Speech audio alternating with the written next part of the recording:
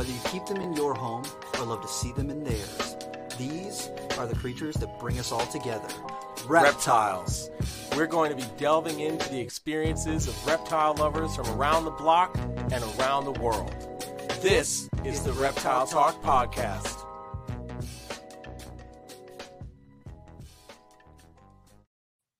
What's up, everybody? This is Jeremy Turgeon from Brassman Reptiles. And I'm Rob, and I'm a Muppet that's creeping it real. Oh my gosh. If you're just listening to the audio, that will make no sense at all. I Yep. was just dancing And around. we just talked about not wanting to do anything crazy visual.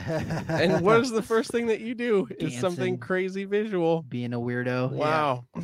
Wow. I'm super pumped because this is kind of like a coming back to our roots and Yes. getting back to some of our first episodes That's right. a year later. And I'm super pumped because we have got Sir Steve Tillis. Sir Wait, Stephen is he Tillis. Dr. Steve Tillis now? Is he doctor yet? I don't know. Can I ever call him Dr. Steve Tillis Oh, I without will. feeling? I mean, I'm 100% going to do it, but I'll also be like, man, I am really nothing. Yeah. I am worthless. Yeah. Yeah. What am I? Oh man. All right. So we're talking with Steve Tillis. If you're watching on YouTube, thank you so much for jumping over. And We appreciate you. we definitely appreciate you guys. You're getting the back-to-back episodes because we just finished talking with Justin Kabelka for episode 52. If you're listening on just the audio, well, you can go listen to episode 52 In a week. or this from a week from today. Yeah, Yep. something like that. I don't know. Either way, you're gonna figure it out. Let's stop the bullshit and bring prospective Dr. Tillis. Wait. What? No, do it. Oh, Just okay. say- Oh, come okay. I on, thought you were what do saying wait. Get Oh. to it. No, get to Hi, it. Steve. What's up, man? Man, you guys overhype me too much, and don't tell me that I'm going literally back to back with Justin Kabelka. That's Yup. Yep. Yep. Setting it You're up the for me. next episode. Yep. Where the hell is those ball pythons, dude? Steve's like, I have the Zio River locality normal. It's at least This- 6 feet. This is not a Right. super orange dream pied clown. Yeah. You know, genetic see, though, stripe lavender. it's funny. It's funny you say that because the only ball pythons I have are literally like either dreamsicle stuff or Zio River stuff or the weird stuff I brought back from Africa to try and prove out, and the basic morphs to prove them out with. Yeah. And one of them is an orange dream, and one of them is, you name it. They know all the base genes there. They had a bucket full of them, and Yeah. So yeah. Oh man, amazing. So what, dude, how have you been? It's been a while It's been a since we've minute. talked to you Yeah. on here. So I'm actually having a weird week, in a certain sense. Oh no. Yeah. So I just found out yesterday that so my first pet ball python, who I've had for 16 years, so got him when I was 11. About a month ago, he was going in a shed and he got really uppity, and even just defensive in shed is just atypical for this snake that I've had for 16 years and used in umpteen thousand, educational presentations. And about 2 weeks later, I noticed a really big mass on the side of his neck. And then when I took him in, I scheduled a CT and brought him in for a CT, and within the week it took me to book that, it had almost increased by size by 50%. So it's not looking great for him. So, that's kind of a bummer story to lead on to, from the beginning. But the reason I'm saying that this is a weird week for me is that because of COVID, one of the safest lab activities I've been able to do is to practice cell culture. And part of that is establishing, cell lines from animals that have passed away. And one of the things that we have tried multiple times now and failed at completely is a ball python cell line. And a tumor cell is like the holy grail in terms of starting tissue from a cell culture. Because, if cancer is a cell that's figured out how to live forever. Yeah. So if I take a piece of that and throw it in a culture, essentially what I can do is make my first ball python immortal. So it's sad and it's neat at the same time that because of this weird, set of circumstances, I'm at a really good place in my life to be able to capitalize on this really sucky moment for me. But the significance of having this animal that, in my personal life has vastly changed the course of my life. To know that 100 years from now, this snake could still be benefiting herpetoculture is such a special feeling, and it's such a rare. Like, I could have never plot out the set of circumstances that would lead me to be able to sit in this seat and be able to do that. But it's wild. Yeah. Exactly. Yeah. And it's really, if that had happened 2 years ago or 2 years from now, it would have just been another dead ball python, Yeah. So it's weird, very weird. And I mean, especially because you guys know the number of ball pythons under my care. The fact that of all the ones, and I mean, granted, it is an older snake and stuff, so it would be statistically more likely to end up with something tumorous. But again, I have a lot of old snakes that I manage, and for this is the only one with a tumor. So Yeah. That is definitely a weird week. It's a weird week. Yep. But yeah, the prospect of an immortal ball python is what a neat legacy to be able to leave behind. Like again, just to match a personal legacy in my own life to a scientific one is God, such a unique feeling. Yeah, I just want all of the non-ball python people to clip that immortal ball python. Yeah, what are you gonna name that morph? Oh gosh, what's funny is that it will get a cell line name, so but there you go. Probably like Bappy ball python. Yeah, nothing clever, but. Who knows? Dude, you gotta at least name it after yourself. Yeah, something like that. But what's really funny is that sometimes the cells of the animals kind of take on the characteristics of the original animal they came from. So I was setting up a bunch of Galapagos tortoise cell lines over the summer, and this was awesome. A Galapagos tortoise that died of old age. So a very old, already giant old tortoise. And its cells were not aware that the composite being that they are a part of had decided to part this world, because, man, literally every tissue I threw on a plate was just grew a cell line. It just everything wanted to. All those cells were very much keen on keeping going. So that's insane. Yeah, that really is insane. Damn it, Steve.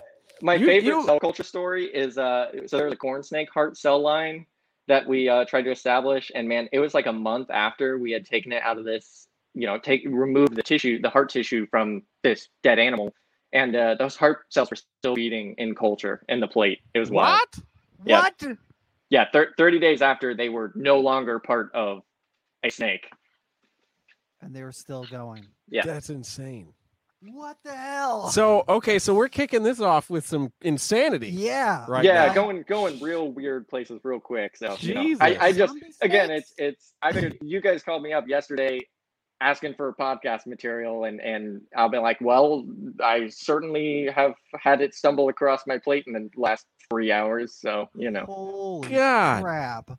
Steve, you live a pretty awesome life. I really do. I really can't understate it to the I have none of this planned. I just stumble through life and cool things happen to me. And, the way I describe it is I'm a very lucky person. It's either extreme bad or extreme good, oscillates wildly. But if anything, I'm lucky. And it's, the first ball python dies, but also I can turn it into an immortal cell line at the only point in my life of which I'm probably ever going to be able to do that, Yeah. Jesus. This is so wild. Wow. It's serendipitous. It's damn. But wait, and again, Steve, I feel like nothing. Yeah. Again, it's you guys give me too much credit. I'm a lucky person. Immortal cell line. I don't know what you're I just made I'm going to make the only immortal wall python, and dude, I can't wait to tell Kevin that. Ooh. Be like, hey, you think you're badass, Mr. Evil Morph God? Get this. Yeah. No, so I should be careful. I don't want to jinx it because it's still a snake in my snake room. So the success rate on establishing cell lines is not great. But that being said, this kind of scenario is a type of scenario which we typically have success with. So we'll see what happens. But Man. my fingers are crossed. It would feel fitting, you know. I would feel like that is a satisfactorily endpoint at that animal's life. It's lived a full, you know, full life at that point. Want So. for it. Yeah, for sure. Man, It's more than a lot of people can say in the reptile hobby. I'm just saying. That's- like, that is very, very true. you're like, I had my ball python for 5 years and I died. And you're like, oh no, I've had this thing for 16 years now. And it developed a tumor, which is really weird because they don't usually do that. So Yeah. Yeah, and I mean, especially like again, it was like I'm talking about this ball python has a tumor that is 3 inches by about a half inch on its neck. Like, Oh, wow. and that was not there a month ago. wow. That's crazy. So whatever it is, it's very aggressive, and very aggressive tumors also happen to be very aggressive cell lines. So Yeah. Wow. Hmm. All right. Where do we go from here? I was gonna say, well, I've been talking to Steve about I've been watching some of the blood and short tail things he's been doing, and he's got some cool stuff going on over there. So you're feeling pretty good about the direction those girls are going in? yeah. So I tried something different this year, and it worked really well. Yeah, kind of too well, because I had kind of anticipated a success rate that I would typically expect. Not like, so normally my success rate on blood's like 50%. Yeah. Mhm. And this year it's something like I think 80%. So what I did was I fed them pretty decently over the summer, you know, nothing crazy, and then just did not feed them at all November, December, and about half of October. Then when January hit, I just fed them a jumbo rat a week for about 5 to 6 weeks. And at that point, almost every single female had ovulated. Wow. Like Damn. females that went last year ovulated. Even in Bronger's time, which I'd never had that happen, ever had a female lay back to back. So whatever it was, I don't know. And it's also been a mild winter here in Florida, so you know, maybe it was nothing to do with my feeding, but I tried something different and it worked really well this year, and I wasn't prepared for that. So and you know, there's a lot of ground to cover between here and babies on the ground, so you know, you never That's let the true. words get too far ahead of you, but we'll see. True. Yeah. Damn. That's pretty exciting. That's going to be a lot of babies, bro. It is, and it'll be a lot of cool stuff too, because it's like every I've refined my collection to a point where every element of it has an explicit purpose, and so every clutch is going to be a great clutch, and that's a good place to be at. Yep. But it's also a not a great place to be at in some senses, you know. Like trying to find all of the mice to feed all of those babies.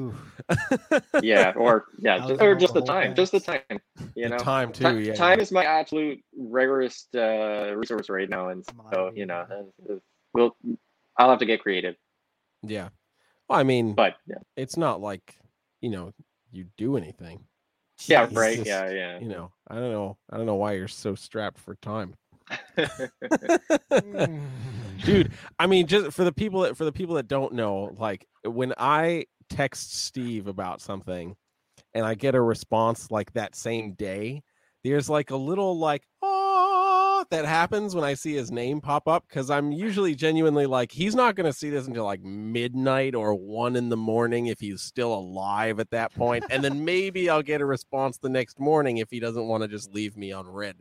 So yeah, no, conversing with me is really wild. You never know when it's gonna get a reply. I mean, yeah, exactly. That's why I'm like, hey, I talked to Steve and like he's ready to go, and I don't know how this right now. Yeah, I don't know how to feel about that, because this is intense right now.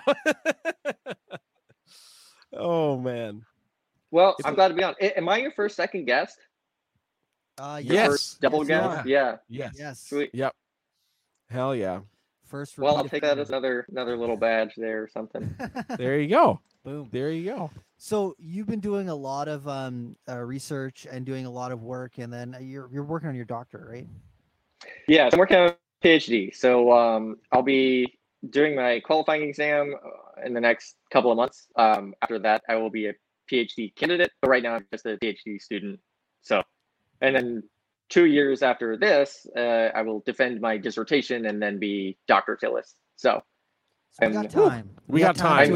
Yeah, at this point, I'm like pre-doctor. So like I'm like way barely in the running. So right now it's just a little D and a little R. That's it. Yeah, sorry, I'm not feeling any kind of anything but sarcasm and terrible jokes. That's what's happening tonight. You can call it a pre-HD. We'll go with that.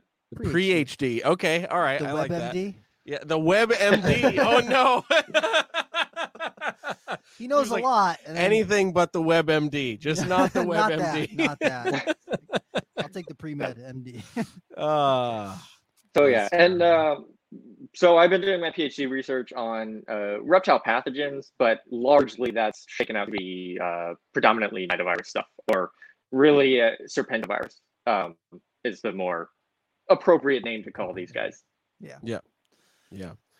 And Man. we talked like a little bit about that the last time, but there's so much that has changed in the interim, and since we spoke to you a year ago. Yeah. What is some of the stuff that you've seen? What is some of the stuff that's going on? That's some of the stuff that you can talk about. Yeah. So what I've been doing as of late is both in vitro experimentation, so experimenting with virus in cell culture, and that's the kind of stuff where we can start figuring out what kind of host range these viruses might have in vitro, at least. If we throw a ball python serpentovirus on Galapagos tortoise, is it gonna grow there? Or maybe it infects, but it doesn't infect that well, so it doesn't actually grow, but we can still see that there's an interaction there. So that's the kind of questions that we're really trying to figure out with that type of research. And the other thing related to that is really a lot of the like sanitizer type studies and environmental stability. So actually really excited. Tomorrow's the first pilot experiment with some of the sanitizer stuff. Cool. Yeah, so that'll be unique to see. I still think we need to probably tweak that assay a little bit before it's ready for full scale experimentation with it. But it'll, knock on wood, hopefully I get some decent pilot data to kind of run with that. And then I just finished some environmental stability stuff where basically we take aliquots, tiny portions of virus, and leave them out on, at room temperature in the freezer or a fridge for, basically I take a sample of virus every 2 days and see how much live virus is left still. And it is actually looking pretty good in that. So right now we experiment with ball python nidovirus, ball python serpentovirus, which in my mind has earned the place as probably the serpentovirus which I would rightfully feel the most scared of. No, shoot, I forgot where I was going with that. Yeah, so we environmental stability, we found that at room temperature probably about 8 to 10 days. So that's pretty in line with what we expected off other research with coronaviruses. So good to know that the environmental longevity is really pretty limited, which is again pretty much what we expected. But it's one thing to hypothesize that based on similar viruses, and another thing to actually have here's the data that says that that's not so much the case. So yeah, and that's research that is directly funded from Carpet Python or Carpet Fest. So that's awesome. Yeah, that there's your research always at work. It is happening. COVID sucks, but stuff's moving. That's cool. Yeah, that's really cool. Yeah. And I want to backtrack just a little bit. If someone is listening to this podcast and has never heard of serpentovirus or nidovirus, what is like a quick rundown of what it is, what it kind of presents as or doesn't present as, and just like a quick little synopsis of like what it is that you're researching. Sure. Yeah. So serpentoviruses are a large family, a large genus of viruses in the order Nidovirales, which is actually the same order as coronaviruses. They're not super closely related to coronaviruses, but I mean, they're certainly share more in common with each other than they do to any other major type of virus. So much like coronavirus, these are predominantly respiratory oral tract type viruses that target those types of tissues. And they certainly seem to play a large role, if not a majority role, in causing respiratory infections. So the recipe for a respiratory infection is definitely not as simple as snake plus virus equals sick. But a lot of times, if you get a sick snake and you look at the recipe, a serpentovirus is in it. Is there? If that makes sense, Yeah.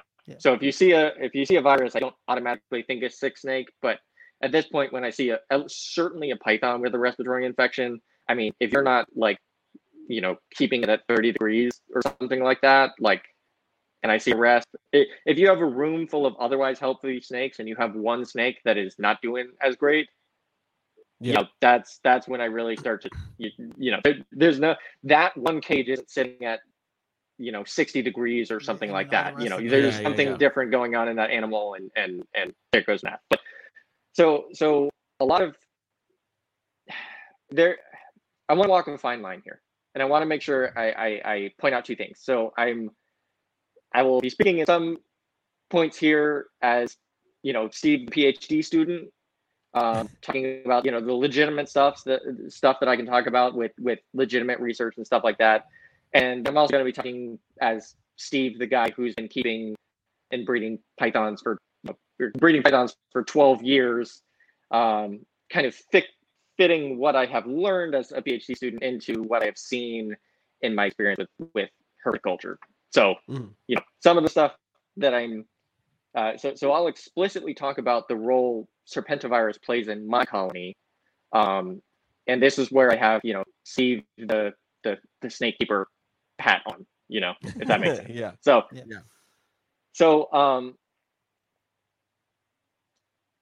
what has changed in my mind? So we did a little bit more deep genetic sequencing of full genomes. And what was interesting is that we had a reticulated python that diagnostically tested positive for a virus that's actually very similar to a reticulated python in my colony. And this is a retic that I've had for a very long time, never broke with illness. I think the thing is entirely bulletproof.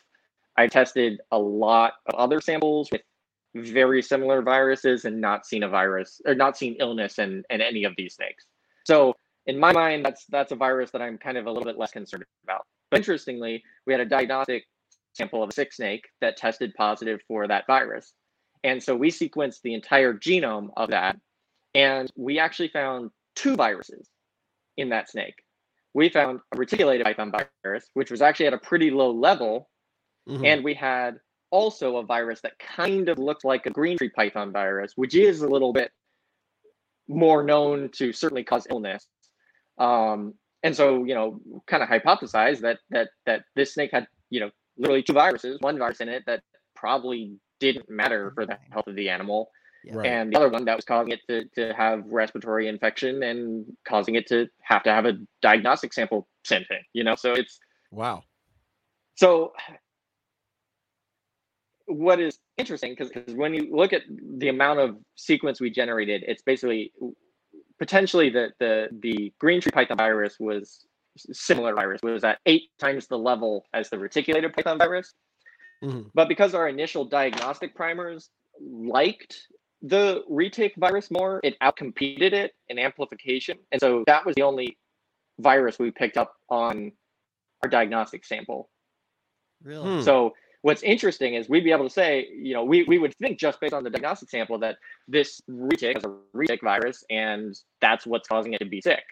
And that was probably maybe not the case for this animal. And that's not to cast doubt on any of it so much as just to say that it's really freaking complex and there's a ton of viruses out there, and sometimes they matter and sometimes they don't, and sometimes that can occur in the same animal, That really is crazy. Yeah. So with that in mind, here is how I now manage my colony. So I should start back that I had an outbreak in part of my adult blood python colony in like 2017, 18 maybe. And so as part of that, I tested every single snake in the colony and found 9 serpentoviruses, of which 2 were actually associated with any sort of illness in my colony.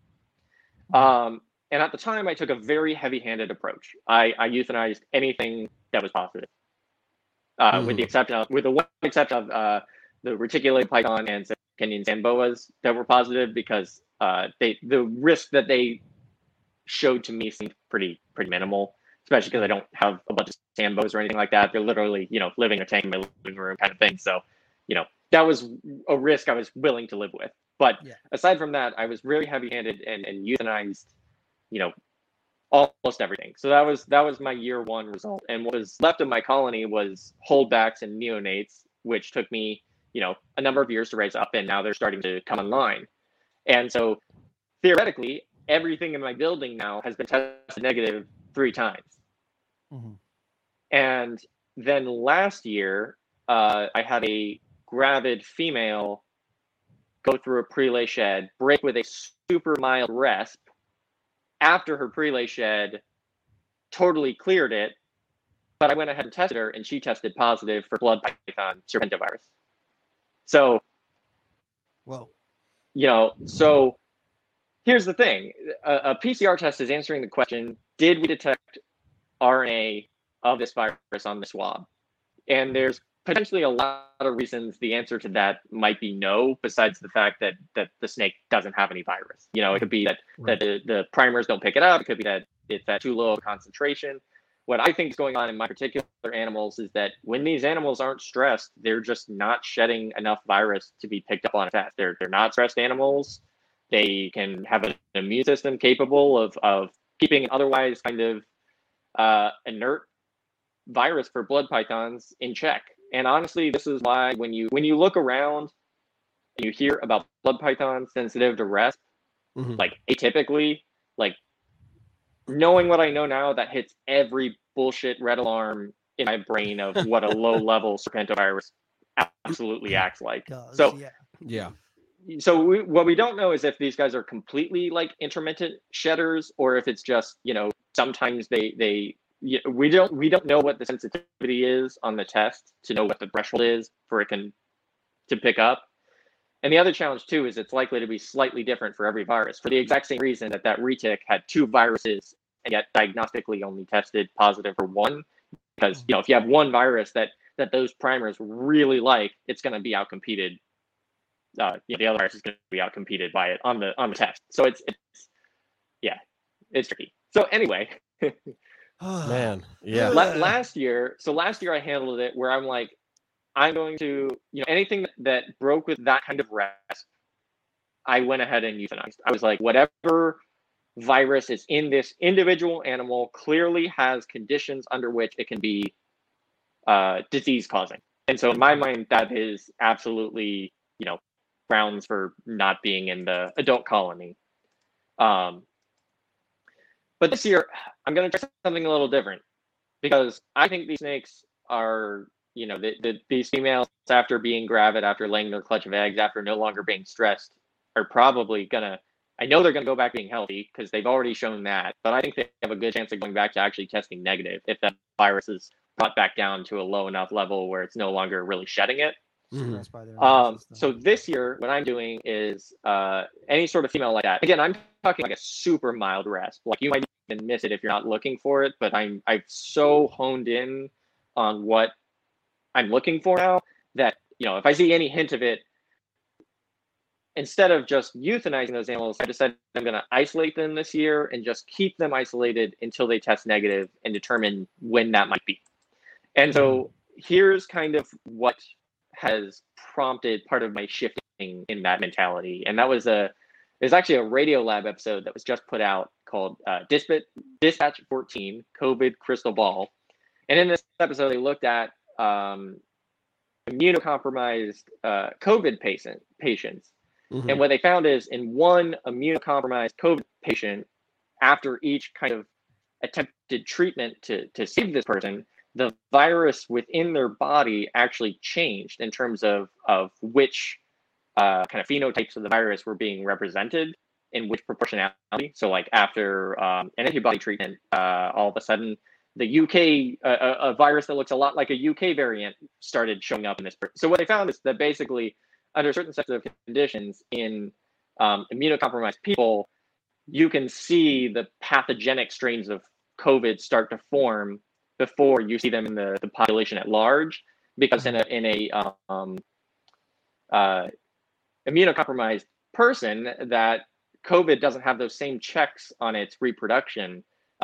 So it can really kind of turn that whole person into an experimental virus making factory, because the protein a virus uses to copy its genome is not great. Like it don't get me wrong, like it does a pretty good job, but like in our own cells, the penalty of being wrong in multiplying our own DNA is cancer. In a virus, the penalty for mutating your genome is potentially a more fatal virus that works better for you, the virus. So, viruses are really good at rolling those dice. And so for me, how I have shifted in my viewing is I'm no longer looking at those mildly sick animals as having developed a illness that can potentially, or develop a virus that could potentially cause illness. Yeah. Instead, I'm looking them more as this is a snake that is currently a virus mutation factory, and so I want it the hell out of any of the rest of my animals, because the virus that, so this whole building, I don't trust for a second that a single one of these animals are negative, because again, every year I'll have a positive pop up out of nowhere. So, it's the virus that is currently in my colony is not causing illness, and so I'm okay to kind of leave it at that. But now that I'm looking at these snakes, I'm looking at them as a virus mutation factory where they might roll the dice on a colony killer virus, so maybe it's I kind of wonder if we're putting, if it's a chicken or egg scenario, like is it the sickness that causes the killer virus, or is it the virus that causes the killer sickness? Because if you kind of think of viruses as kind of part of the snake microfauna, microflora and fauna, and it's so this is what's really unique is my stance coming from cell culture, because what I do is I take a little bit of an animal, its heart, its lung, whatever, and I throw it on a plate and I try and create the conditions for it to grow and reproduce. And with that tissue, sometimes comes bacteria that was already in the tissue, already on the snake, that it just lives there. And for cell culture, we definitely don't want it there. So we try and get rid of stuff like that. But, even when we try and make the most medically scientific sterile conditions, when we're taking an in-sterile thing and putting it into our attempt at a sterile environment, we can't kid ourselves. And where I'm going with that is that, we do the absolute same thing of, we take a tiny portion of a being, the being being a wildlife population, and we take a tiny portion of that, some cells, some individual animals, and I throw them in a box with media, we throw them in a box with mulch, and we try and create the conditions for them to grow and reproduce. And the same conditions that make the cells grow also make the bacteria that grow with the cells grow, and the same conditions that make our snakes grow the bacteria that the snakes come along with, so if you think of virus as part of that, and we do know these viruses have a place in wild populations that is complicated. So it's elements of what we see maybe aren't so, I don't know where I'm going with this, but just that we're taking in sterile beings and trying to pretend that we're keeping them in sterile conditions, we're not. Right. Yeah, and no, it's look not. at So their racks in their room, and they're like, everything's sterile, everything's clean. They're still living beings inside of your and I mean, room. well, it also goes to so there's a like if I'm working with a specific pathogen in people, I would order like a specific mouse that I know it's called a SSP or a SPP, specific F, man, not good at the letters. Specific pathogen free. So it's a specific pathogen free line of mice. Mhm. And this is saying that it is free of a specific type of something. Mhm. Like, you can't even just say, like, this is a sterile mouse. No. It is sterile for one thing and one thing only. Yeah. So it's like the expectation of a entirely Serpento-free collection, if you don't start out with that as your square one goal, testing stuff, getting it out of the egg as soon as possible, And you know, from everything expecting a Serpentovirus-free colony just kind of might be some level of unrealistic. Yeah. Mhm. Yeah. And I So- think so- And within that, I look through the filter of okay, well, clearly there are circumstances that these can kill colonies. Mhm. So how do we avoid that? Because and you know, so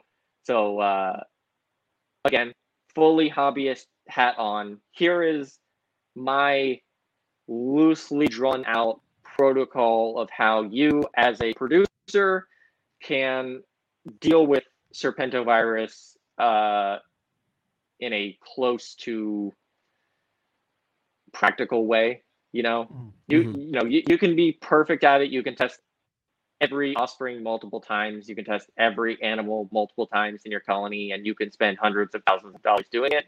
And I don't kid myself to think that that's a realistic proposition for 99% of the people out there.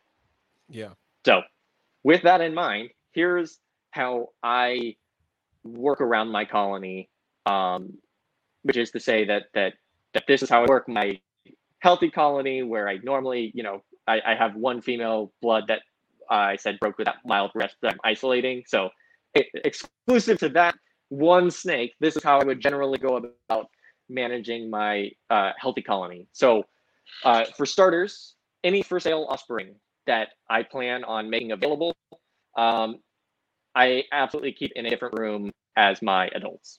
So we don't see any evidence of vertical transmission, certainly on pythons. With boas, it might be a little more complicated because like they give birth in the cage. So Right. yeah, but certainly with pythons, and even then, the sooner you can get them away, the better in terms of that. Like an artificial incubation is more than enough time period where risk of virus, active live virus still left on the eggshell is very minimal. Yeah. So what that means with that decent with a no vertical transmission is that even close to decent biosecurity is pretty much your best insurance policy you could take as a seller. If you have your for sale offspring that you have lived nowhere else but the egg and that room, that's a pretty safe animal to put out without worrying about testing it ahead of time kind of thing. I think that is certainly fits the criteria of which I would feel comfortable prior to insisting on testing before I buy. Yeah. So that's how I deal with for sale offspring. Specifically stuff, if I were to try and sell it and that customer wanted an explicit Serpentovirus, Nidovirus free animal, I feel like the best way to do that is probably to send it with a fish heads diagnostic test to take on arrival. Because the thing is, so like my blood pythons will test negative. If I go out there and I test them, they will test negative. They don't test positive until they have a reason to test positive, and that reason is stress. They're either, laying gravid because they have eggs. It's cold because they're a male and they're breeding females. There's some reason. There's some factor, and it can even tie in with husbandry too. Like it's just again, virus is one of the many variables in the equation, and it depends so much on so many things. But so I think the safest way would be to sell an offspring with a test to take by the customer. That way the customer knows that they have taken that sample themselves. They can assure that the quality is up to their own standards because they're the ones taking it. That animal, because it's fresh out of shipment, is going to be as stressed as possible. So if there's a low-lying infection there, your chances of picking it up are better. So that's what I think is realistic. Is I actually don't think it would ever be possible to fully guarantee a truly Nido animal. And I can kind of go into some reasons why later on, but aside from that, I think that the best balance is that I think a seller can guarantee a negative result on short arrival after receipt, and I think that is probably the most realistic way for buyer and seller to navigate this if they were genuinely concerned about both protecting yourself as a seller and both as preventing pathogens from coming in as a buyer. So so that's my other pillar of how I manage biosecurity in my colony is I screen and I quarantine stuff coming in. Mm-hmm. So I go way over the top with a year-long quarantine, but that's a little probably atypical for what's probably necessary for most people. But certainly 4 to 6 months is I think pretty reasonable. And within that time span, again, if serpentovirus is something you're concerned about, which there's very good reason to be, testing 2 to 3 times in that interval is a very much good idea. So that is how you can be safe with it. So. Yeah. And for the people who are looking at a positive test and thinking that means that their snake is going to die, that's not really always the case, right? It's certainly not always the case. Like again, it's if you see a sick animal, if you see a sick python with a RESP, it almost always has a serpentovirus. It's like it either has a serpentovirus or we haven't found the serpentovirus because it's a little bit different and our primers aren't picking it up, kind of thing. Like these viruses are very common. So the immediate receipt of a positive result is not, don't get your thinking too far ahead of yourself. It's not the absolute end of the world. Like slow down, think about what is the context in which this virus is causing problems for your animal, and kind of work within that realm. Don't get me wrong, like I really want to make sure I'm walking a very fine line here because I really don't want to give off the impression that these viruses don't matter, and I really don't want to give off the impression to not trust testing because I absolutely think these viruses matter a whole lot, and I absolutely think testing is critical. The problem is when people have a different understanding of what they think that virus might represent, and also what question they think they're answering with their testing versus the kind of actual question they're answering with their testing. And I think that's been one of the biggest issues whenever discussions of nidovirus or serpentoviruses ever come up is there's the people who think like, I have tested this animal, 2 or 3 times and it's consistently been negative. Therefore it is 100% negative.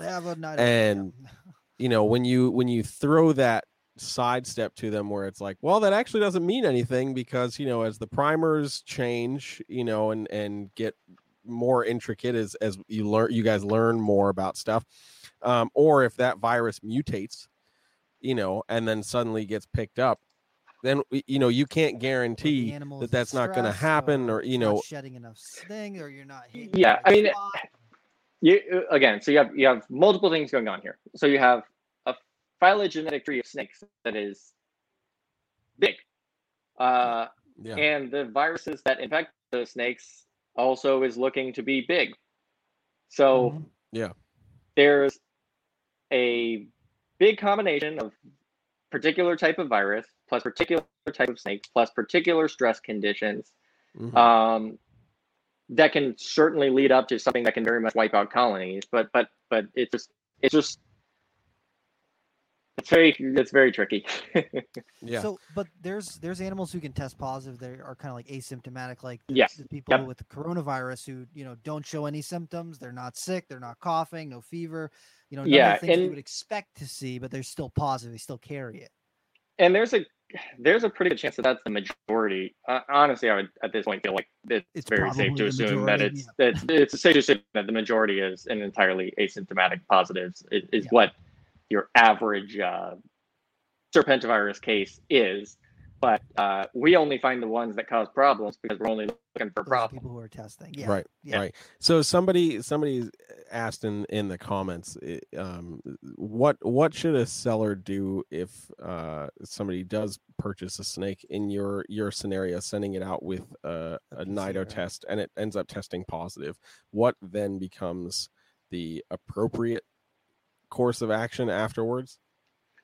Yeah, so there's kind of a whole range, and it really just depends on certain circumstances. So like I'll give a specific example. So I have a group of popwind pythons, and one of the males in that group, of which I made sure to get numerous males, since that's a thing you need to breed them. Yeah. So multiple males. One of those wild caught males actually tested positive for a serpentovirus, but is like totally pretty solid on health. Like, had this thing for 6 months now, and it's a solid animal. But the rest of the animals in the project are negative. So, until I need that male, I really don't want him around the rest of them. If I get to a point where that's the last male I have, then I'd roll those dice on exposing that female and knowing that, this virus in this male popwind python didn't cause illness. So maybe the same virus in my female won't. That's the risk that I choose to gamble in that scenario. Right. And that's the risk I chose to take with the retics, because I've used my positive male retic to breed, a different female retic, and they're both, again, perfectly healthy, solid snakes. So anyway, what I did with this particular male that I didn't want hanging around the colony was I had a friend who really wanted some experience with popwinds, and they had a place. So I built a whole cage with it, and that cage and that animal are a combined unit.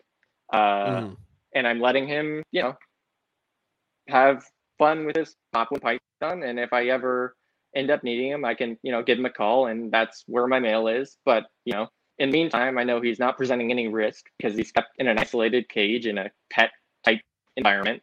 But I also know that if I ever do need him, because he's an animal that would very much serve a purpose in, my type colony, I know where he is. So option one is to kind of rehome it out like an FIV cat, like one of the cats with like an HIV type virus, where basically if you have a cat positive for that, you really shouldn't have another cat that's negative for it, or else they're going to kind of get each other sick.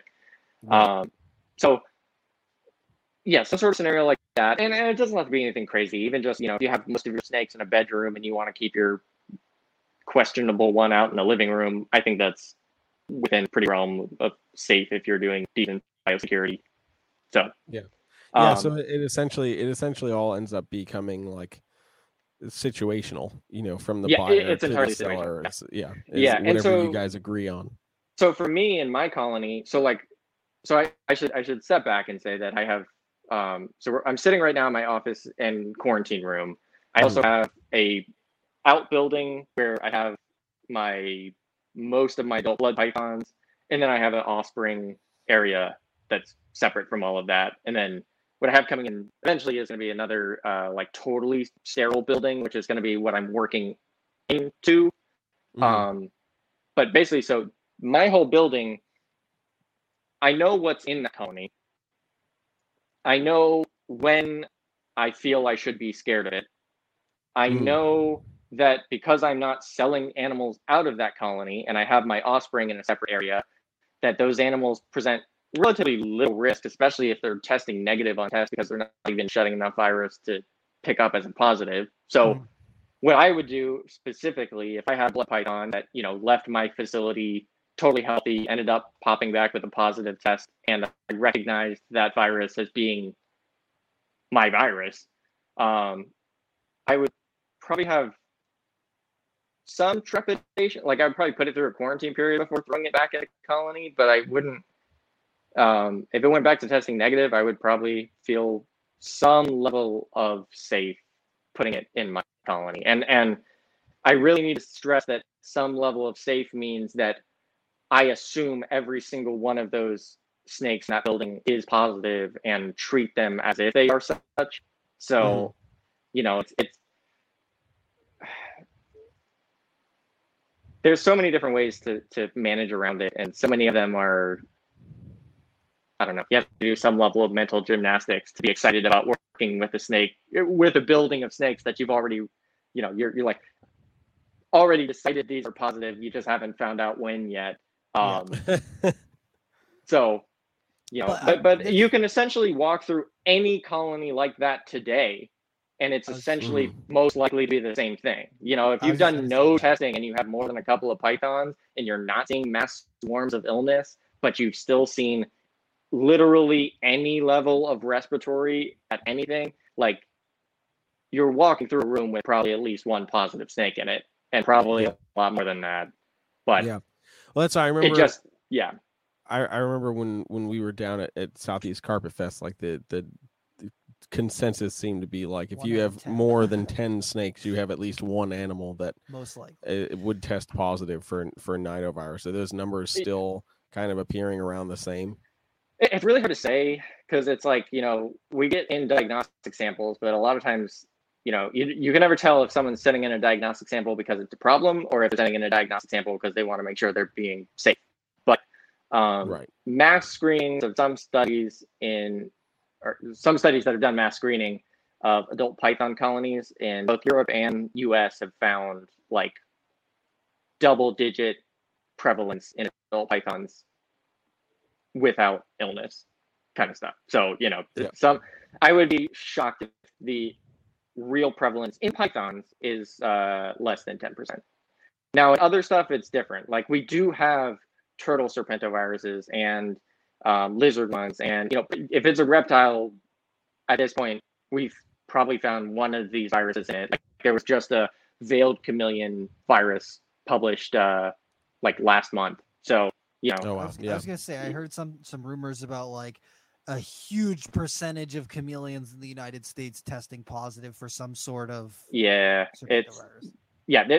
A lot of their it was a very high prevalence in that chameleon population. So within that, but that being said, like the risk is not represented fully between each taxa. Like but it's also kind of different in the sense that, like, we don't have very many boa viruses, but when we find a boa with a boa virus, he tends to be in not great shape. We see a ton of python viruses, and we see plenty of python viruses in pythons that are not in great shape, but we also see plenty of them that are in pythons with great shape. So, you know, which again, I really want to make sure I'm not minimizing the risk that these viruses represent. I mean, people have lost a non-insignificant amount of, you know, money, time, animal life, you know, my own life effort, sanity, to these viruses. So, you know, I really don't want to come here and seem like I'm minimizing this, but you know, if the person who lost a good portion of colony of blood pythons can sit here and say that I actually still think it's probably fully possible to navigate a colony with these viruses, should mean something. Yeah, 100%. And I think that especially as more of the research comes available and more conversations like this happen where we're able to kind of get more of an inside look, we can actually start to have those conversations that are less finger pointing and more like, let's share some knowledge about this to people who might not know and figure out how you can successfully navigate a collection regardless of the size with animals that may be testing positive. So I have a quick demo, and I might actually have a little surprise. I just got a ding from my computer that a thing might be ready. Ooh, I like things. So what I did was I went ahead and ran before the program here a phylogenetic tree of all the like publicly made serpentovirus genomes. So hopefully I'll be able to pull that up and show you guys to kind of see the diverse. So these are genomes that are available online right now, you guys, Jeremy and Rob, can go to GenBank and type in the numbers that are in these and, end up with the same set of sequences I'm working with. So. Oh, that's pretty cool. Yeah, I'm not finding my program. Well, I'll do pause on that for now. So real quick, what I wanted to show before that, is there any way to rotate this around? No, I'll just make you guys nauseous. Okay. Yay! Look at this awesome ride. Okay, can you guys see that to some extent? Yes, sort of. A little bit, yeah. Okay, so these are all genomes that are available publicly online. So here's Green Tree Python, Blood Python, Retic. Here's the Veiled Chameleon. And we can take a look real quick at one of these viruses and see what's kind of made up. So all these like green and yellow things are proteins and kind of genes that code for proteins. But if we zoom in, we can actually see there's the genetic code AGTC, blah, blah, blah. You remember this from high school. Wow. Yeah, so each one of these things is a gene. So the gene that we target with our testing is this part of this second gene here, this ORF1b. Here is the S gene, that's the spike protein. So the vaccine that coronavirus, that's this gene right here, but here's it in a ball python. So what I did was I took these handful of viruses and I lined them up and compared them to each other. And so when we open this document, this thing at the top, the red and the green show how similar they are. And so you can see towards the end here, the spike proteins and all this other kind of stuff is super variable. The beginning part of this gene is super variable.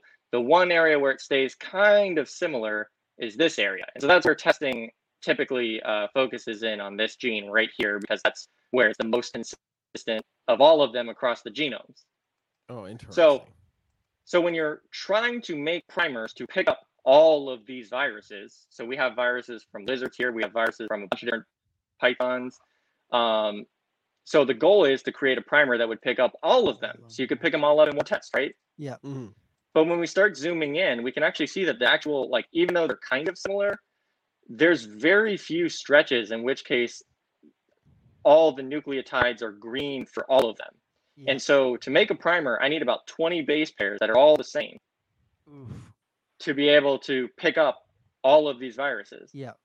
So this is like, what, 7 viruses of the 200 probably that we know are out there.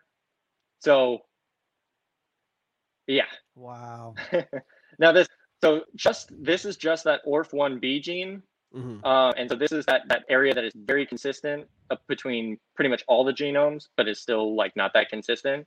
And so I'm going to show you my program here can search, like I can give it a primer and it can predict where that primer would bind. So here is primer 1. So this is primer PVTF, which is in a Laura Hoon-Hanks paper. And this is one of the diagnostic primers that I trust the most. So this is like as if it were a standard PCR. This is the forward primer. And we can see that we got it paired with the blood python, it paired with green tree, ball python, another green tree, veiled chameleon. It missed my retic and it missed the shingleback skink. But we also need a second primer so that we can have a little fragment of something, and that's our target. So here is those sequences with 2 primers. And so now the veiled chameleon, primer 1 worked, but primer 2 didn't, so we wouldn't pick that up on a test. Retic never worked for primer 1, so we wouldn't pick that up on a test. We would pick up green tree, we would pick up ball python, we would pick up green tree, we would pick up blood python, but we'd miss shingleback. So that is how a typical PCR test works. And that is like your $60 to $150 range test. There is another type of PCR called a qPCR, which is cheaper. And this test has pros and cons, but one of the cons to it is that you need a third primer. So already, just by needing 2 primers, we've lost like half of the viruses on this list. By needing a third primer to match up, and all 3 need to be able to match up, now we can only pick up green tree python, ball python, and another green tree python virus. So if I had a Wow. blood python serpentivirus and I submitted it for a test that was using 3 primers, the chances of it getting picked up, if that was not the virus that test was originally based on, is not great. So this really shows the difference in what we call sensitivity and specificity. So this test, which is our standard PCR, has a higher specificity. It can detect more viruses than this other test. This other test has a lower specificity, but a higher sensitivity. So it can detect virus when it's actually at a lower level. So if you know what you're looking for and you know what to be scared of, this is probably the test to choose if you know it'll pick it up. If you don't know what you're looking for, then this might be the test you're looking for, because again, you might be missing more samples just from how these tests have to operate. So yeah, that's a little on-the-fly demo of some protein virus stuff 101. And yeah, hopefully that gives you some level of sense in terms of like taking testing from this hypothetical thing of mixing chemicals in a tube to actually showing what is occurring and why something might work and why something might not, and why you might get a negative on a positive snake. Because again, if I sent in that blood python virus and it didn't match with all 3 primers, then I would have a negative thing for all I knew. And then people go, look, I've got a Nido-free snake. And it's like, well, Nido-free snake. Or yeah. And I send it to someone else, and that someone else uses a different testing company that does pick it up. And now, maybe it could get so bad as that person says, well, I tested it and it's positive, and you told me it would just test negative. I bet you faked that test, So there's a lot of room here for a lot of hurt feelings. That I think we need to be very careful about navigating. Yeah. Well, I think one of the things too is like, to the average person, the average reptile keeper that maybe has 10 animals, and they go through this endeavor and they get their animal tested, and you test it and it's negative, and they test it and it's positive, and then it's like freaking out. Trying to then explain something like this to them, at that point, it's so far over their head, because all they're seeing is, I have a positive animal, or this animal tested positive. You told me it was negative, whatever. So we kind of, I don't want to say we lose the ability to have that conversation, but to the average person, it's hard to fathom, these varying things that make these tests not foolproof, and it's not for obviously the lack of sciencey things that it's really what it is all of these scientific techniques have known limitations that are just not known by anyone who's other than the people who exactly. And I think that's the thing that is the most unfortunate about this, is like, because we get into keeping reptiles because we love keeping reptiles, and most people, again, thinking about the average person who's just getting an animal because they think it's awesome and they love having that animal, they're not necessarily thinking of anything as simple as, well, what's the scientific name of the snake, let alone, hey, let me understand how PCR tests work. Yeah. Right. You know what I mean? So to then have those conversations, or have to have those conversations, it takes a little bit, I don't want to say it takes the magic out of keeping reptiles, but it really makes you want to understand, like, okay, I will fully science vouch for it taking it fully takes away the magic of the animals. I mean, listen, really, Steve, you're a doctor. You're a doctor. No, but that's the thing. Everything's horrifying to you. No, see, the thing is, I don't I didn't set out in life wanting to study viruses. I studied viruses because I had a tremendous hole in my life created by a virus that I wanted to figure out how the hell that happened. So and what is interesting and where I see myself as fortunate kind of before my time in some sense, is that I learned the lesson that you can build the best system in the world, and all it takes to topple it sometimes is 30,000 nucleotide bases. And lo and behold, 2 years later, the world learns that exact same lesson, that you can build the best system in the world, and all it takes is one little thing, and we can topple it, right on over. So the fear is warranted, but also breathe. You can probably still put yourself in the position of being unlucky if you lose animals to serpentovirus, but you can still apply unlucky at the population scale of herpetoculture in the US and end up with a lot of unlucky people. And it's hard to parse and navigate your way through those two realities, because you can do absolutely everything right and still end up in a place where you didn't think you'd be. Yeah, yeah, for sure, man. There's certainly so much to discuss and discover as obviously as the science is still unfolding, because it's still we're still learning. Yeah, things are still in the very new stages. So I finally got my tree up, so I'll show it real quick, and this will be the last we can talk about this, and then we'll talk about fun stuff and be done talking about all this stuff. So so this is the phylogenetic tree that I just ran. It just finished on air. This is the first time I'm looking at it. There's actually some samples in here that I'm really excited about, including that Papuan python virus. So now I finally get to reveal on air where he fits in the phylogenetic tree of serpentoviruses. So let me pick you right again. All right, can you guys see that? Yes, it's very, very hard to see, but we can see it. It should be very tiny. Actually, hold on. I think I can increase the size. There we go. Yeah. There we go. So these are the numbers that if you search them up, you will find some of these samples. Some of them are not published or don't have those numbers, but they're samples from my stuff, so I don't feel fine showing them. So these are the ball python viruses, and I would definitely say that by and large, when we see problems, there is oftentimes ball python or a virus very similar to ball python sitting there as the problem child. So I would basically say that like anything in this plate is kind of scary business. Over here, we have a bunch of green trees and my blood python virus that, again, I know in some contexts can do nothing, in some contexts is scary. And then here is that new Papuan virus. So I actually did think he was going to sit alone by himself, and he's not that really closely related to anything. So it's, he's kind of different, kind of weird. And here's my retic. So he's like way off on his own. Really? So it just goes to show that there's huge diversity here. Here's Shingleback skink. So this was found in a skink, failed chameleon.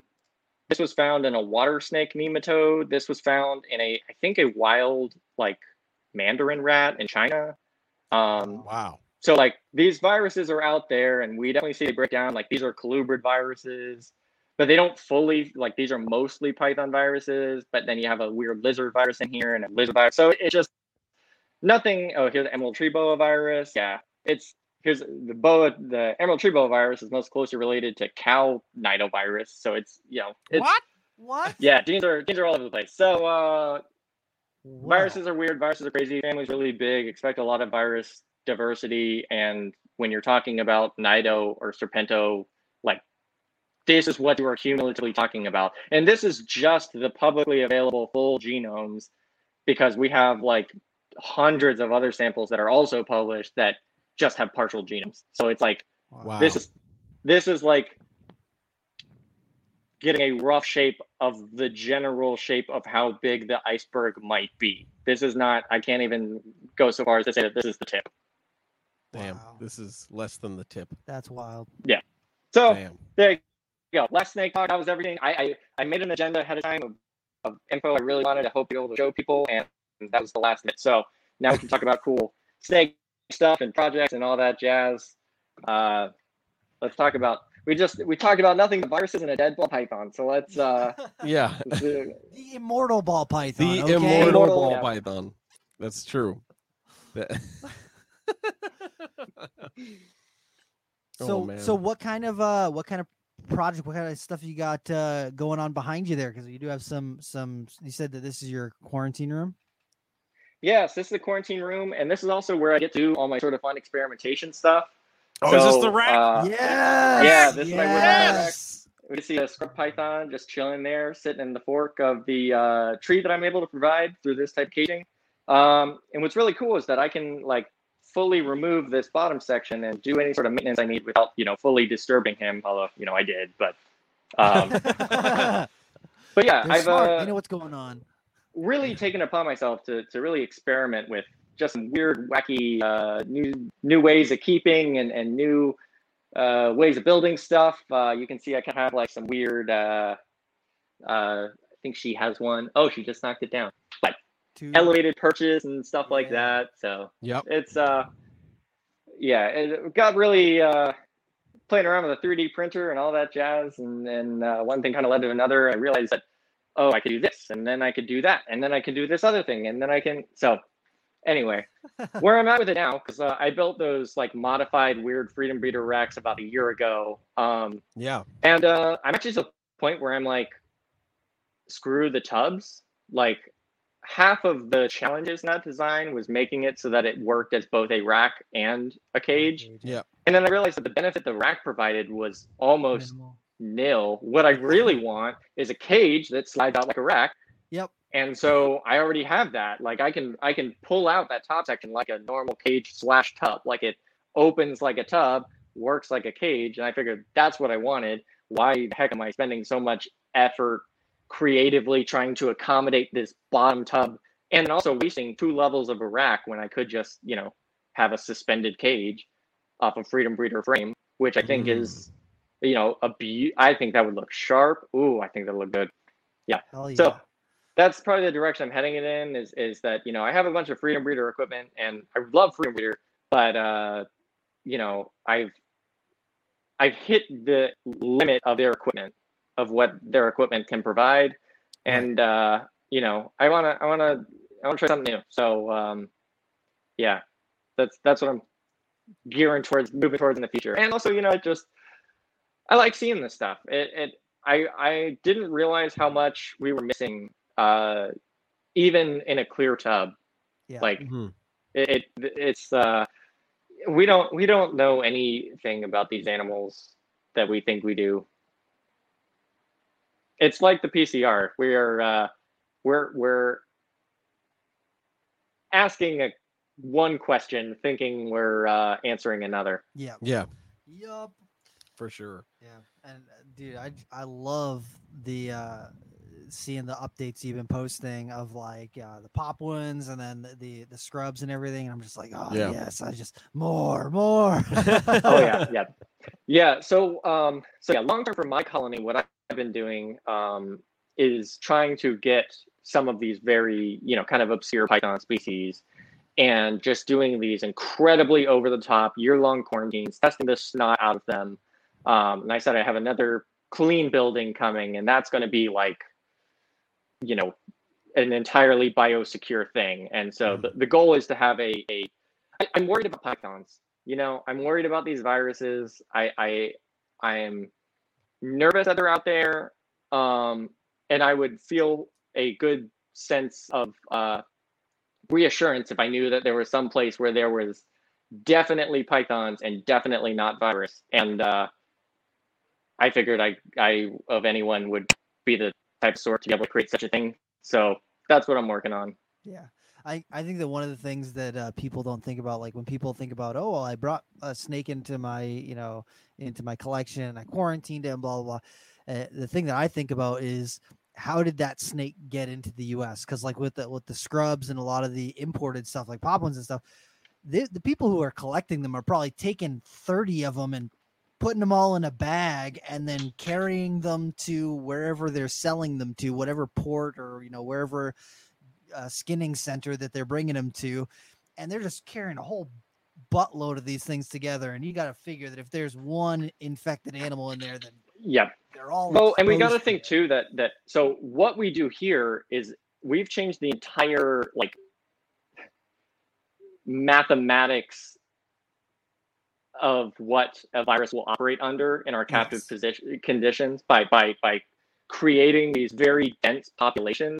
we actually changed the type of trait that would be selected for in a virus to do well in that set of circumstances. Yeah. So again, it's like we can pair these kind of probably pretty inert background viruses that they carry from the wild, and yet place them under conditions which we can suddenly all of a sudden select for inadvertently the type of thing that's going to spread across the shortest area possible in the fastest time possible. And again, you can make I guess we don't know what makes a killer virus. Yeah. But we also know there are plenty of not killer viruses. Yeah. So is there any species that you've gotten that you're just like, I wasn't expecting to like these as much as I do? You know what is so in this room I have sabus, water pythons, Timors, polyretics, some ring pythons. So the ring pythons. I love ring pythons, but I know that. So I actually have some. Yeah, they are, and I got some really weird ones. Like I was like, if I'm getting into ring python, so I have some like really nice ones out in the building that are like your classic banded high contrast ones. And so what I did with these two is I'm going to pick the ugliest ringed pythons I can possibly find and just go as far left as anyone else as I can. Because again, my goal is to create an isolated closed colony of pythons of obscure species. So I wanted the maximum divergence of phenotype to really kind of get that full spectrum. Hopefully you can use that as a vehicle for other genetic variation, but probably not really. But anyway, I have some really weird ring pythons that ended up actually turning like really cool, almost at a very smallish stage. They're looking like almost jet black. They're unfortunately both in shed. Literally what I was gonna say, because literally people bullshit and talk crap about Bismarck ring pythons. They're like, well, they're not orange when they are adults. God, look, God, what is that? Shit. And here's the deal. People love all black fucking white lip pythons. They're like, oh my God, it's the prettiest snake on the planet. And it's like a Bismarck ring python is almost that. And if you had an all black one like that, it's even cooler.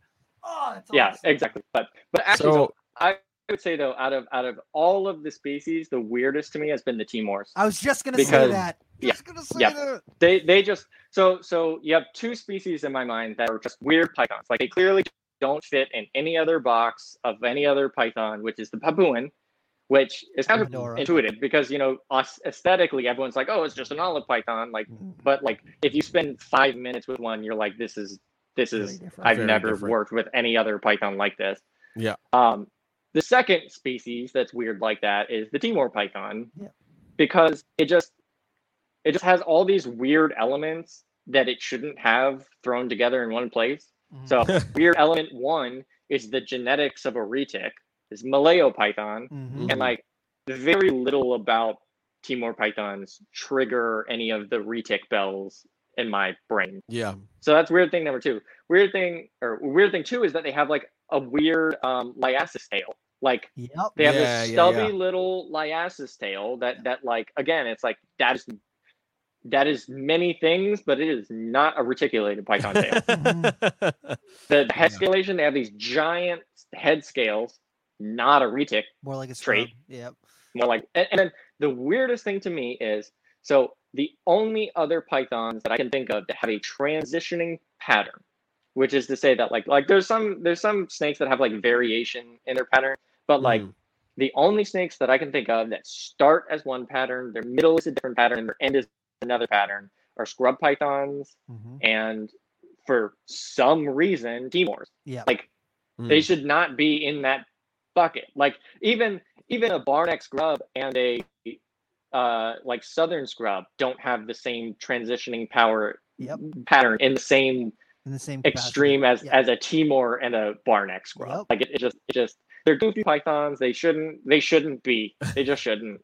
It just Oh man. See, I look at Timors and like I've liked them for a long time, but I never felt that like push to get them. And then now I've been seeing more of them, and I'm like, oh man, they're just so cool. They're so interesting to me. Yeah, I can't say that they're like necessarily my favorite captives, They definitely like to pee a lot, but they're not Yeah. bitey. So like, I'm sure you can be habituated down with it, but like they explicitly just really like to pee for some reason, and that's like, and it's just off-putting. But Yeah. aside from that, they're otherwise seem relatively decent. But the same thing, like they've always been a cool Python, but I never felt like the sudden urge to it. So much as just the fact that like if I want representation of Pythonidae, this is clearly a Python that wants representation. Yeah. And then once I got them, I'm like, oh, you guys are weird. I love it. Hell yeah. Damn. I'm still geeking about that all black ring Thing's python. awesome. I really like ring pythons, so that to me is like, what the hell? Yeah. Yeah, they've not been a fun project for me, but I I'm heard that hoping from like a lot of people who keep them. They're like, Yeah. they're not really great. They piss Yeah, all over. no, They that- bite like Yeah. a motherfucker. They're Yep. they really like to eat each other or try to eat each other, and then Yep. it's one of these days I'll breed them, but man, it has not been. I've not had great luck on the project though. Have you talked to Yeah. Chris at Mystic? No, I haven't.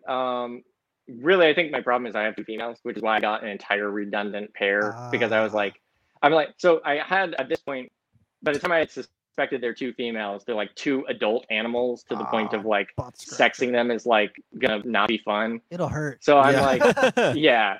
So I'm like, I'll just buy a neonate pair, and then I know I have a male, and I also have an ultrasound. And I felt like I definitely found follicles in both of them at some point. I don't remember. I have too much going on in my head. Yeah, being a doctor and all. Yeah. Jeez. At any rate, What you're so saying now is I when have we something come down that- there next time, we should sex them. Yeah, Yeah, yeah. I'm down. Really, my thing is that I know I have a male now, so I'll just see which one gives me eggs and doesn't get eaten. But Cool. Doesn't need a blood donation. Yeah. Yeah. That's amazing. oh, here's another random thing that I am excited about that is a plug for a company that is not giving me anything to drop them, but so like If they're I'm really listening. excited. Husbandry Pro is like a new data software that's come Yes. out. Mhm. And okay, so I'm like Mr. Data. At every podcast I've ever been on, I've talked about at length how important keeping data is. Yes. And then inevitably, you or whoever it is ask me, okay, well, what should your general keeper at home use? And then I'm like, crickets. Like, Yeah. Mhm. there's no good options out there. And I'm really excited because it looks like Husbandry Pro, they're serious about it. Like I'm not gonna lie, like I went in day one and like really wanted to see their system put through its paces, and had a list of stuff that I would like to see if I were to switch over from my own database. And they've done a very good job at hitting those items like in a way that has truly impressed me, to the point of where I'm able to vouch for a final queryable data system for tracking and keeping animals that I think actually has enough flexibility to be both useful and it's both. It provides a good balance of ease of use and utilitarian output from it, like in the sense of you don't have to change your workflow to fit the system into it. I feel like they've done a good job at that and made a good job of extracting meaningful data from that. So that is high praise that I am very relieved that I finally get the chance to, like, for anyone who's ever asked me what they should use, that is where I'm gonna point you towards now. Husbandry Because Pro. Yeah. yeah, because again, it's good enough where like I was at the point where I would have to make a better front end for my database to do everything I wanted to do. And then it became apparent that I think their system's going to be able to do everything it needed to. So why bother? I was to say, Billy from Mutation Creation just adopted that, and he's really enjoying. He's been promoting it too. He has been promoting it Yeah. crazy. Yeah. Yeah, like I said, because I've done enough of these database stuff, like the type of suggestions I sent them were like not easy suggestions, and they had them cranked out at a rate that would like make me feel pitiful. Like they're to a degree that it was very clear that they're very serious about it, and that gives me like good hope that there's actually some innovation coming in there that I'm really excited to see, because snake keeping with data at scale is, you guys know me well enough to know that checks all my boxes. Yeah, for sure. That's awesome. If it makes Steve happy, that means it's good. Oh my gosh. It's like how, when I'm like, I give it the thumbs up, you're like, oh, this must be good. Oh, this is Rob, good. Rob doesn't give it. You got the thumbs up from Rob. That's you're gonna want to check that out. Probably gonna be critical of it. Oh my gosh, dude, it's freaking awesome. Hell yeah, it's freaking awesome. All right, I think it's about that time. It is about that time. We've run a little long. Yeah, we've run a little long, but it's okay because we got some really great information. And this was a much needed episode. 100%. Yeah. 100%. And I guess I can also, if you guys have any sort of supplemental material to hand out, I can probably put in screenshots as well to make this a little more accessible to people who didn't, aren't looking at a video feed or some of it. Yes. Instagram. What? For the Instagram, that if he's got stuff that he can screenshot. Oh yeah. For sure. Boom. Yeah, if you and any links that that you have to stuff that we can send people to, just text them to me and I can put them in the description of the video and the audio stuff. So if people want to check out more about any of this genome stuff, sciencey things from the doctor. But yeah, you can text me those and I'll make sure that they go up in the video descriptions and everything like that, so people can check it out. All right, Steve. So I'm gonna ask you. I'm gonna throw it right at you. The question we ask everybody: what right now in the realm of reptiles got you excited? What is it? What's got you geeked? What's got you stirring? So there's an energy right now, and I'm really excited and curious to see where it goes. Mm-hmm. We got a lot going on in the world right now. There's a lot of pent up something. Yes. And, we're coming to a point where the uncorking of that is, approaching realistic. It's happening. Yeah. Yeah. So that has me excited. I'm really excited to see how the money flows this year, if it flows in the same way as it did last year, which was unique and weird. I'm curious to see how reptile expos go. I'm really curious about all of it. I'm curious, I could see everyone just roaring 20s and sitting at home. They want to blow out to their reptile expo and send a bunch of money, or I could see them wanting to go and spend their $1,500 in Cancun because that's finally, so it's an option. I'm really curious to see how how that actually shakes out. But kind of building on that and that kind of energy is, I really do feel like there is a hunger out there and it's growing for anything different. Mm-hmm. And I don't just mean different species wise, because that's certainly where I think it is most easily felt, with the people drawn towards weird, obscure species now becoming back in fashion and seeming of having value again and stuff like that. But I also think it's hunger and a new, not a new type of keeping, but just a new, I don't know. I feel like people are starting to view their animals through a slightly different lens, and I'm really excited to see where that goes. And I think a lot of that has been wrapped into people opening up to other species, but I think there's some other elements outside of it too so yeah, there's not a great answer to your question because it's sort of a je ne sais quoi of an answer, but I'm really excited to see how the year goes, because I have no clue how it's going to go. Yeah, because there's so many different positive and negative scenarios that I could see work out. Certainly any scenario which doesn't involve a global pandemic is certainly a net positive, but yeah, for sure. I mean. But so I'm really excited to kind of see what shakes from that, because I don't know. There's a new feel. Different people asking different questions. People getting excited over stuff in ways that feels new. Mm-hmm. And I'm really excited to see how that gets translated back out when the real world is open again. How much of that sticks and how much of that stays. And I think I think that's the same type of questions everyone's asking in every element of their life right now. And it's gonna be really really neat. Hell yeah. Hell yeah, dude. I'm here for it, man. I dig it. That's awesome. I dig it. All right, if people want to find more He doesn't about want them to find. No, wait. I have a place to point them this time. Yes. there we yeah. go. Yes. Okay. So All right, people where want do to we find out more send about them you. to? Where do we send them? Where are they gonna go? So I have been trying to reinvigorate my YouTube channel again. Yes. Yeah, because I clearly I have a lot of kind of neat projects going on in my life that I feel like is very different than what a lot of other people are doing, and you know, I've been waiting around for someone else to do it, so I guess at this point I just need to talk Might about as the well cool do it shit that I'm yourself. talking Go about. Yeah. get the doc on So- YouTube. Yes. So the problem I have is that I don't have any time for editing, so I might have to figure out some logistics on that. But in the meantime, I will point everyone towards my YouTube channel, which is Reptillis, REPTILLIS. I already have some pretty neat videos on there so far. So if you're not subscribed to that, go subscribe to that because I'm gonna have more cool stuff.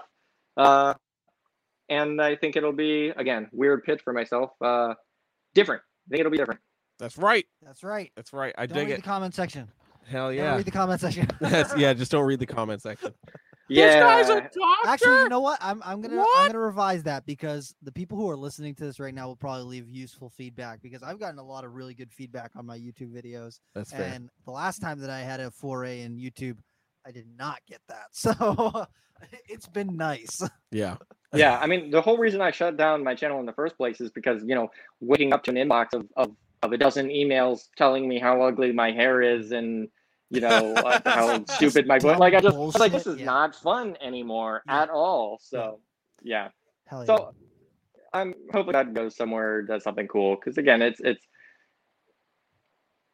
I feel like I have a tendency to approach things in a slightly different way than other people, and maybe putting a little bit of that out there more might get other people thinking out of the box as well.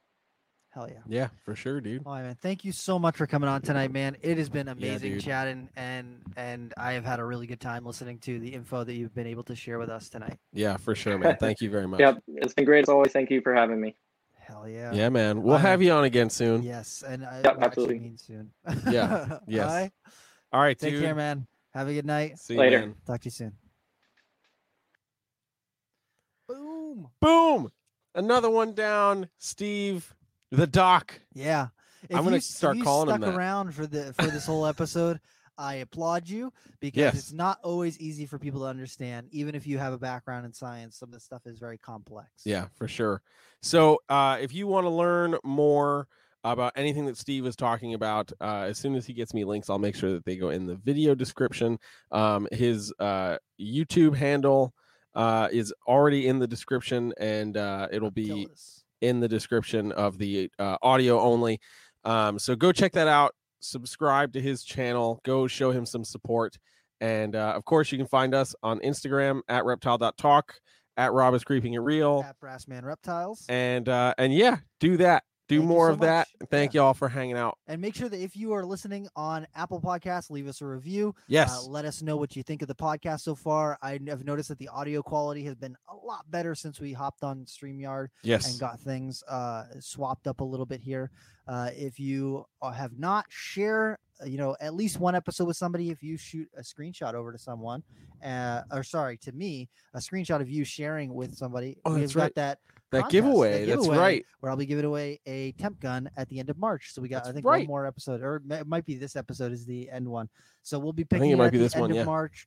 We'll be picking a winner, and we'll shoot you out a really nice temp gun because everyone should have one in their reptile room. So thank you guys so much That's for right. checking it out. We'll see you next time. See ya.